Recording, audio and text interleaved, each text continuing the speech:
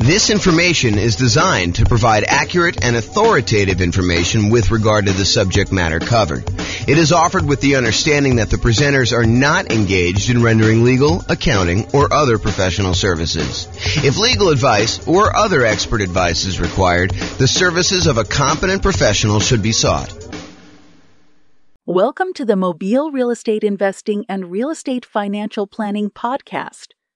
Learn all about investing in real estate in Mobile, Alabama, with a combination of real estate financial planning and modeling with numbers specific to Mobile, plus syndicated, more generalized recordings of live and pre-recorded real estate investing classes, not all of them specific to Mobile. Be sure to stay tuned after the podcast for a message from our sponsors. Well, good morning and welcome, everyone. I am James Orr, and we got a very special class today. This is part of the series on improving cash flow.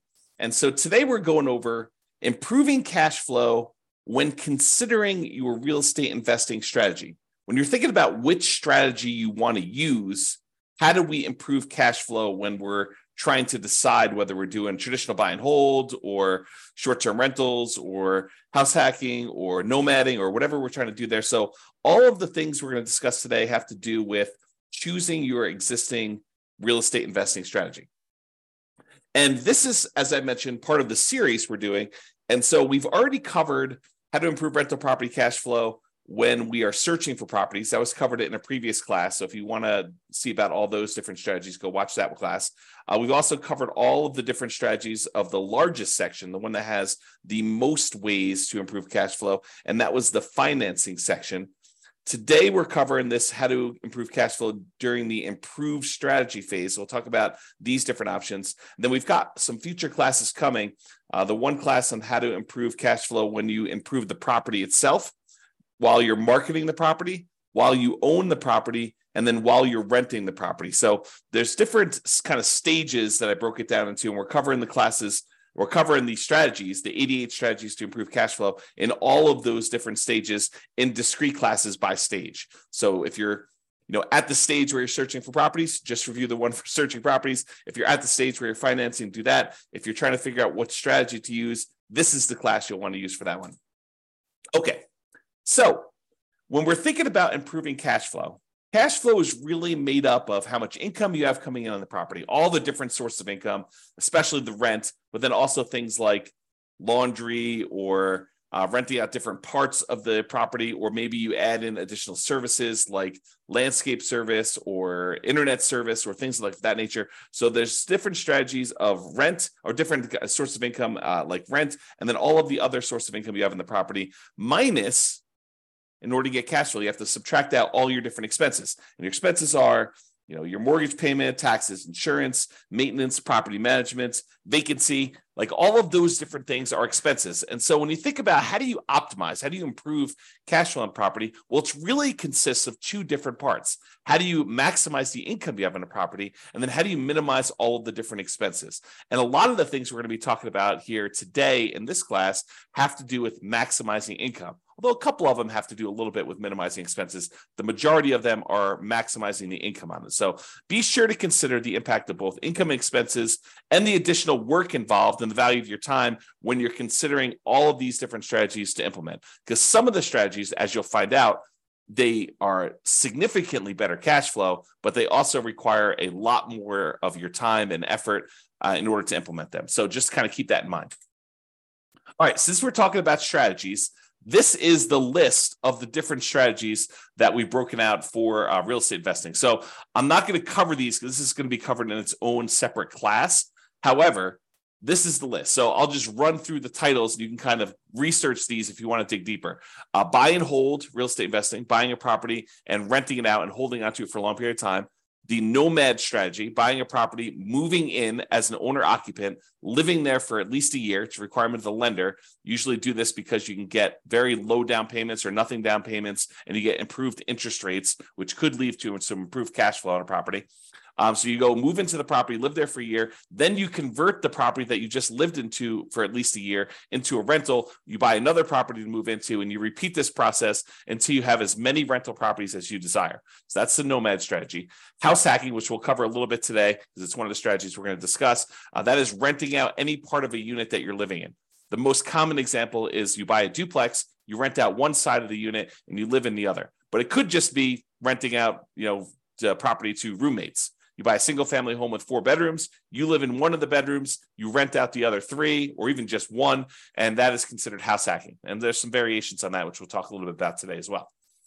The BRRRR strategy: buy a property, rehab a property, rent a property, refinance it, and then repeat. So there's the buy, which is the B, and then all those different R's: rehab, rent, refi, and repeat. So all the different bars there for BRRRR. And that's a strategy for being able to buy properties and leave very little or no money in the ideal situation. Most of the time, it's leaving a little bit of money in the deal so that you're able to acquire properties with little down. And then all the quick turning, flipping properties, and then wholesaling and wholetailing. Wholesaling is basically selling your contract in a property to another investor. You find a really good deal and you sell to an investor, and you get a fee for doing that. All the creative financing stuff: buying property subject to, lease option, lease purchase, rent to own, owner financing, agreement for deed, contract for deed, loan assumption, like all of the creative different strategies for financing properties. Those are different strategies. And then partnerships and syndications: if you're going to get together with one or more other folks who want to invest in real estate with you, then you can kind of structure those in various different ways. And then tax liens and tax deeds: whether you are investing in a lien against a property with the hope that the property is, they either pay you a return on it, or in the event that they don't pay you the return, then you can actually foreclose on the property and get ownership of it. And then real estate investment trust, which I don't usually cover, but I include it to be all inclusive, to kind of be comprehensive here. That's that. So these are the different strategies. And you'll see that we're talking about using different strategies here today when we talk about how to improve cash flow. All right, so here's the list. Different ways to improve cash flow when you're thinking about the different strategies you can use as a real estate investor. So one of the different ways you can kind of improve this is to change the term that you're renting out properties. So I think a lot of people think about investing in real estate as you buy a property and you rent it out, and you rent it out to a tenant, and there's a year-long lease in place. And maybe the tenant renews for another year, and you kind of keep doing that. Or maybe they leave early because they got evicted or they can't pay their rent anymore, and you kind of shorten the term in that way. But you could deliberately choose to rent out properties monthly or weekly or nightly, like a vacation rental. So changing the term of the rental can improve your cash flow on a property. We'll talk about that a little bit. Or doing a totally different strategy, like a lease option, where instead of just leasing the property to a tenant, you decide you want to go after a tenant buyer, a tenant who also has the option or a contract to buy the property from you a year or 2 or 3 or 4 or 5 down the road, or 6 months down the road, whatever you negotiate as part of your term. Basically, they will lease the property from you. And then after they lease it from you for a period of time, they're going to buy it from you. And there's some advantages to doing that, which we'll discuss here in a minute. Or you could choose to do a specific niche. You could cater to a group of people who you know are looking to rent in your area. For example, you could choose to focus on student rentals, or you could choose to focus in on traveling nurses and provide them, kind of services related to their particular industry, knowing that they're coming in for, contract periods of time, and they're going to need some extra stuff in your property. Or you could cater to oil workers if you happen to live in an area that has a bunch of people coming into town to do work on the oil kind of stuff that they do. I don't even know what they call it. So you can cater to all these different niches, or you can cater to things like corporate rentals. So you decide to do that. And then I'll kind of group these last 3 together. They're all really versions of house hacking, in my opinion. So we'll talk about roommates, getting roommates, changing a strategy to having roommates, like house hacking with a single family home, or renting by the bed or bedroom. Sometimes especially with like student rentals, sometimes they'll rent out by the bed or bedroom. You might rent out by the bed if you're putting 2 students per room, or you could rent out by the bedroom if you're renting to maybe a graduate student or something like that. Or you could rent by parts. In some cases, you may be renting a property where you rent the garage separately, or you rent access to the community swimming pool separately, or you rent access to the storage units on the property, like the storage shed where somebody wants to be able to store something or whatever they're doing there. So those are different ideas, and we're going to go into those in detail here. All right, so let's talk about term.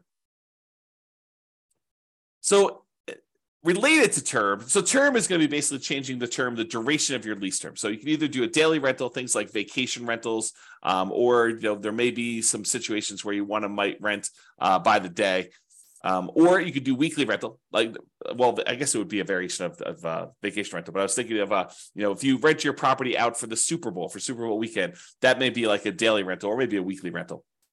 But it's all sort of covered under that short-term rental, vacation rental thing. So you could do daily rentals. You could do weekly rentals.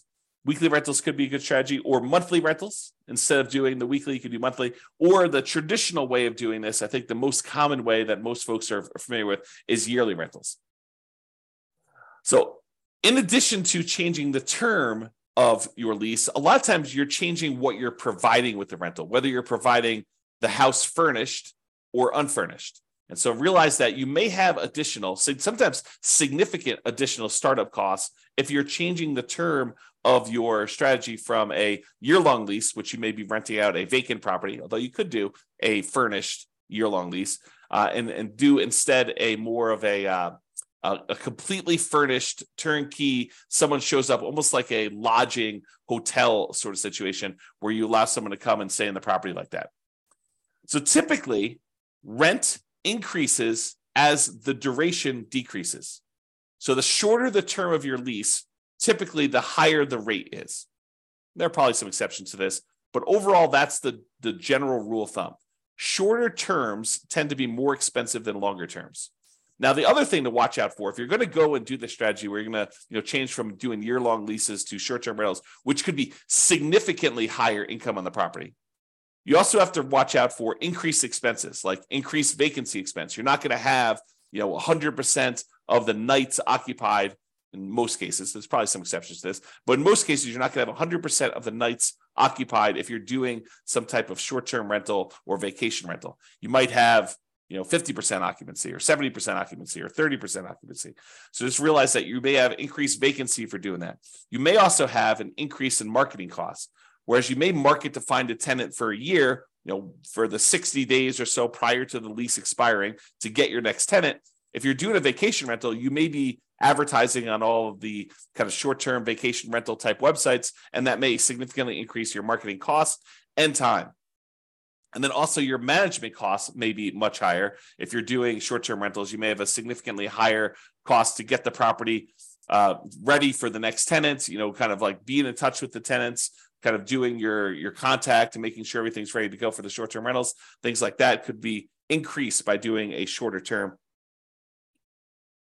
And then finally, in some cases, the maintenance on the property on short-term rental could be slightly higher depending on how things in your property wear and what it costs for you to keep up with maintenance on the property for doing that. Replacing things that you might not have in a long-term rental, like linens or shampoos and things of that nature. Like, you could have a pretty significant increase in cost for doing that as well. But in a lot of cases, not every case, but in a lot of cases, those costs are more than made up for by doing the short-term rental. So this class, by the way, is not intended to be like, this is how you do short-term rentals. This class is intended to be like the overview of how do you improve your cash flow and things to consider, then go research. If you're interested in doing short-term rentals, you want to go dig into that particular strategy to become an expert at that particular strategy. Okay. All right, let's talk about lease options. And when I say lease option, I'm talking about the whole kind of like rent-to-own family. Lease option, which is a lease with an option contract. Lease purchase, which is a lease with a purchase contract. Rent-to-own, which is a generic way to describe these, or lease-to-own, which is another generic way to describe these. So like I'm talking about that whole family when I say lease option. So I'm not specifically calling out lease option. I'm using it generically. Okay, this tends to provide the lease with option where you find a tenant buyer who wants to lease the property from you with the intention of buying it from you 3 months, 6 months, a year, 2 years, 5 years down the road. It tends to provide exceptional improvement in cash flow in markets where the cost to buy is significantly higher than the cost to rent. In other words, where the price to rent ratio is less than ideal.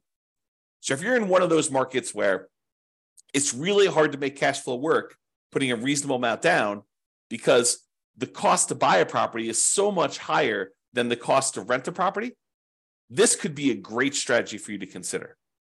If you think about it, and I'll just name some numbers here. Let's say in your marketplace, if you were to go try to buy a property, the mortgage with taxes and insurance and everything on it is close to $3,000 a month.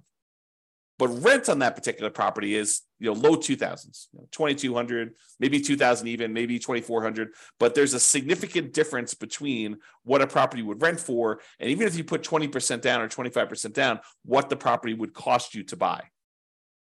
If you're in a market like this, lease option could be an interesting strategy. Why? Because when you're talking to someone who is coming in, they're leasing the property with the intention of buying it later, you need to talk to them about what it's going to cost them to buy the property. So you get to, instead of just comparing rent to rent when you're marketing your property, now you get to discuss with them, this is what it would cost if you were just renting the property. If you were going to buy the property, though, it's going to cost you about $3,000 a month or $3,200 a month. And so rent is going to be a little bit higher than what normal rent is on this property, and you're going to be able to buy it later. And if they tell you, look, I can't afford a $3,000 a month payment, what they're telling you is, I'm never going to be able to buy this property. I can't afford a $3,000 a month payment to buy it. So you're setting them up for failure if you try to put a tenant buyer in a property where they tell you up front that they can't afford what the payment's going to be when they go and finance it.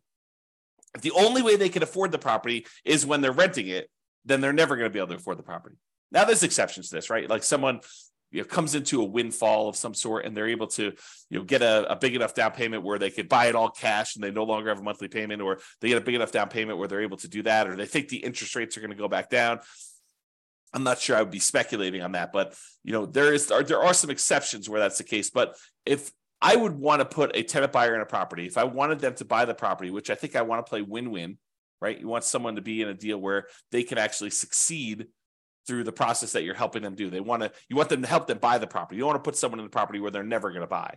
So if you do want to do that, which I think you should, then you put them in the property and they need to be able to afford that monthly payment. And so now you can start comparing what the payment would be when they buy it to what the rent is, and maybe you're able to get a little bit higher than fair market rent for the option for them to be able to buy the property from you at some point in the future. Okay, and I'm very deliberately not going into all the details of, do you apply some of the monthly payment toward their purchase price or anything like that. These are all different things that you need to learn about if you plan on using this strategy, but I'm not going there today because we've got other stuff to cover. This is not intended to be a class on implementing lease options. There's separate classes on that if you really want to dig into that strategy. Okay. However, even if the monthly fee, the amount you're charging them monthly, was completely identical, right? You were able to get only the same amount you were able to get for rent as renting the property versus doing a lease option. You're only able to get that same $2,200 a month, whether you did either strategy. If that was the case, there are some significant improvements to cash flow from getting a non-refundable purchase deposit when the tenant buyer comes in the property. So even if the tenant buyer is only able to pay $2,200 and the tenant would normally pay $2,200, if you're getting for example, a $10,000 non-refundable purchase deposit, that would significantly improve your cash flow on the property. So for example, let's say they had a 3-year period in order to be able to buy the property, and you're getting from them a $10,000 non-refundable purchase deposit. Well, if you take that $10,000 and you kind of like spread it out evenly over a 3-year period, it's almost like getting an extra $250 more per month in cash flow. Even though you're going to take that $10,000 in many cases, you're going to apply it toward the purchase of the property later. So you're trading some of the appreciation you were expecting to get in the property over those next 3 years in exchange for getting better cash flow in the meantime. You're doing some deal alchemy. You're trading future appreciation, the $10,000 of extra appreciation you would have gotten later on when they buy it from you, and you're saying, I'm going to apply that $10,000 towards your purchase. I'm going to take some of the profit I would have gotten at the end when they bought the property from me, and I'm going to take it up front as a non-refundable option fee, which does apply to the purchase price for them, counts as part of their down payment. But then you're also getting that, which if you spread it out over 3 years, looks like you're getting $250 plus per month in extra cash flow. So if you thought you were getting $2,200 a month, now you're really getting $2,450, which is significant in certain markets, right? So that is one way to look at the lease option. And then the other thing is, in general, I think it is true that if you realize rent is a range, right? Unless you have 100 identical properties that are all renting and they're all exactly the same, all the same views, all the same backyards, all the same amenities, all the same layouts, like everything is identical, and a tenant can go in and they've got 100 different ones to choose from, and the rents are going to be pretty much exactly the same for all of those. But if you've got one property and another property, and the other property has slightly different layout or slightly different amenities or slightly different kind of upgrades or slightly different view or slightly different location in the neighborhood, like the rents on those are not identical. And so there's a slight range of what rents can be. If you're a really good marketer, you might be able to get a little bit higher. If you're not such a good marketer, maybe you're going to be a little on the lower end. So realize that the range, rent is not an exact number, and rent ranges vary. And if you're doing a lease option, you're giving someone the ability to buy a property from you, you're almost always going to be on the top of that rent range. You're usually not going to be on the low end of a rent range by putting a property up for lease option, because you're adding something that is extra, that is special, that's valuable to them. So you're almost always going to be at the minimum at the top of the rent range. And in some cases, you're able to get a premium. Okay. And one of the other little perks of doing lease options is you might also improve your cash flow through slightly lower maintenance, slightly lower vacancy, and slightly lower management. So these aren't like huge numbers, although they can be, but they tend not to be these huge numbers. But realize if you've got a tenant buyer in a property who has ownership mentality, who is on the path to buy that property from you, a lot of times they have pride of ownership. They think that they're buying the property, and so they want to maintain their property a little bit nicer. They tend to stay a little bit longer, although there's exceptions to that.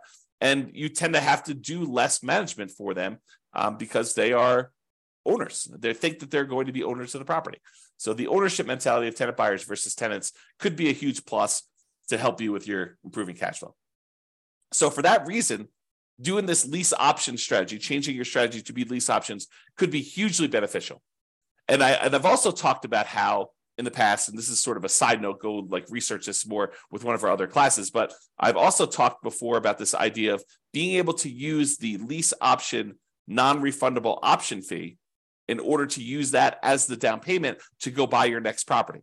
So imagine you're doing a nomad property where you move into the property, you put 5% down, and you move into the property, you live there for a year. And then when you are planning on exiting that property in order to go buy your next one, you get a tenant buyer to come in who's going to be a tenant and buy the property from you. They give you a option fee on the property. Let's say it's 5% of the purchase price. Then you use that option fee yourself to go put 5% down on the property that you're buying, and then you are able to buy your next property. The tenant buyer who is going into your old property provides you the down payment to go into your new property. So this could be a strategy to provide you with the down payments to continue your own investing strategy as well. All right, let's talk about niching. Specialization tends to be more expensive than generalists. So if you cater to a specific audience, corporate rentals, traveling nurses, students, undergrad, graduates, startups, whatever you decide you're going to cater to as part of your particular strategy, it is up to you to figure out how you can provide extra value, what they need, determine what they need, and then provide them what they need, add value to whatever it is that you're offering. And a lot of times you can get slightly improved fees by doing so. Okay. So what can you offer them that would be more attractive to people in that group than just renting another property? And then what's a reasonable premium you can charge for providing that extra value? So if you're going to charge money for students, maybe you provide housing that's near the university and some extra things that students would like the terms that kind of coincide with the school year, or the ability to have their parents co-sign, or whatever it is that is appropriate for you and that particular niche that you're serving. Find out what they need, how you can cater to them, and then cater to them, and then you may be able to find a profitable niche to focus on. All right, let's talk about house hacking. So house hacking is renting out part of the property while you live in the property. And we're going to go over 3 different examples. We're going to talk about getting roommates. We're going to talk about renting by the bed or bedroom. And then we're going to talk about renting by parts. So let's jump into that. So let's talk about roommates. So imagine you have a single family home. You might be renting bedrooms with use of other parts of the property. So you rent them a bedroom, but they get use of the kitchen and the basement and the living room and maybe a parking spaces if you have that in your property. In some cases, you may have a non-conforming duplex that you could rent out to a roommate. So we see these occasionally come up, but they're properties where they're not duplexes. They're not zoned a duplex. They are not set up where they qualify officially as a duplex, but they look like a duplex. It's a property that's a complete upstairs unit, and then there's a side staircase that goes down to the basement unit, and there looks like a totally separate apartment in the basement. In some markets, you can't put the stove in, or you can't do something where that would trigger compliance issues or something like that. But it could have a hot plate or something like that, or a mini fridge or whatever. But it looks like it's a duplex, although it's technically not. It's what we call a non-conforming duplex. And actually, I have a typo here. I'm going to fix it. Non-conforming duplex. So non-conforming duplex that you can't technically rent it out as a separate unit. It doesn't have its own address, doesn't have its own whatever, heating source or air conditioning source or a stove or fireplace, whatever it is, the difference between having a full duplex and not in your marketplace, it could vary a little bit. But you could have a roommate that lives down there. Imagine you were just going to have a roommate upstairs in a different bedroom. Well, in this case, you have a roommate, and those could be the rules that you apply to this thing where you are having a roommate. And so a lot of times you have to watch out for your occupancy limits in your marketplace, and they're not going to have their own address. And maybe you have to give them access to something else in order to do this and make this right. Find out what it needs to be in your marketplace. And a lot of times your real estate agent can help you with that. But you maybe have a non-conforming duplex that you could do that. Or if you have a traditional duplex, triplex, or fourplex, you might be renting out the other units of that property, like actual conforming duplex, triplex, where they're legally considered duplexes, triplexes, or fourplexes. You might be renting out the other units. And in addition to that, some investors may choose to rent out the duplex, rent out the other units, or triplex or fourplex, rent out the other units. And then in addition to that, they may choose to get roommates for the property they're living in as well. Okay, so that is another option. So that's like roommates, and that could significantly improve your cash flow if you're thinking about that. Okay, rent by bed or bedroom. So in some situations, they might lend themselves well to renting out by the bedroom or even the individual bed. A lot of student rentals, they may do individual bedrooms, or they may do kind of by the bed, where you have two students per room. You have two beds in there, maybe two desks or something like that to kind of cater to the students. Or you could rent by parts. We talked about this non-conforming duplex, triplex, or fourplex, and be sure to check and apply with local occupancy laws to do that. But more unusual setups could also include like RV parking spaces for them to park their RV. So if you have lots of space in your property and it's set up for RV parking, you're allowed to do that with your HOA, then maybe you go ahead and you rent out the space for someone who wants to be able to park their RV there, and that could improve your cash flow on the property. Or maybe you own an RV that you have, or maybe it's a tiny home that you set up on the property, and you could rent that out as its own separate living unit on the property if your occupancy laws allow you to do that. Another common one is if you have a garage or storage units, you could rent out the access and use of the garage separately to somebody who has a car or like machine shop that they really want to have separately, and they don't have space in their apartment, and they want to just rent a private garage to be able to have their setup there so they can do that. It does not have to be, like, it's kind of key point here, it doesn't have to be a place where people sleep. It could be more of a commercial or recreational use type situation with these in order to get rent by parts. Another example would be use of the community pool. In some neighborhoods, by being a member of the HOA, you get use of the community pool. You may not want to use that. Maybe you get wristbands that'll give you access to do that. Maybe you maybe you sell the rights for a family to use your wristbands. Maybe make sure you check with your HOA to make sure this is legal. Or maybe it's use of the rec center. They've got a gym set up down there, or if somebody wants to have weekly meetings for their whatever, their club, book club, knitting club, game club, whatever they want to do, and they want to have use of your recreational center, and you could rent out use of that by giving them access to your rights to do that. Okay. All right. So that's it. That is all the different strategies we talked about for improving cash flow when you're considering the strategy that you're using. So remember, optimizing cash flow is about maximizing income and minimizing expenses. I got another typo here. The strategy you decide to use will significantly impact the income and, to a lesser degree sometimes, the expenses you're likely to experience on a property. It is better, in my opinion, to take a more holistic approach and to optimize at the various stages we discussed earlier: the financing stage, the searching stage, the kind of like choosing your real estate investing strategy stage, when you're owning the property, when you're marketing the property, like when you're renting the property, all these different things. Kind of pick and choose and try to optimize as many of those different things as you can to improve your cash flow, especially in a market where prices are high, interest rates are high, and your rents are lagging. We need to do more things than we've done in the past. Cash flow has become more important than ever and harder to achieve than ever in a lot of ways. And so we really need to implement these 88 strategies that we have in order to improve your cash flow. All right, so that's it. This has been James Orr. I hope you've enjoyed class. I will talk to you soon. Bye-bye for now. With home prices up, mortgage interest rates up, and rents up, but not quite enough to counteract the higher prices and interest rates. Cash flow on rental properties in Mobile is harder than ever. Book a call with the Real Estate Financial Planner to apply our proprietary 88 strategies to improve cash flow on your rentals. See the show notes for a link to schedule your call and improve your cash flow today. If you're a real estate agent, lender, or professional in Mobile that wants to help our real estate investor listeners, consider reaching out to learn about collaboration opportunities with this podcast. We'd love to add more value to our listeners by having you assist our investors buy, sell, and finance their real estate investments. See the show notes to schedule a call to discuss collaboration opportunities.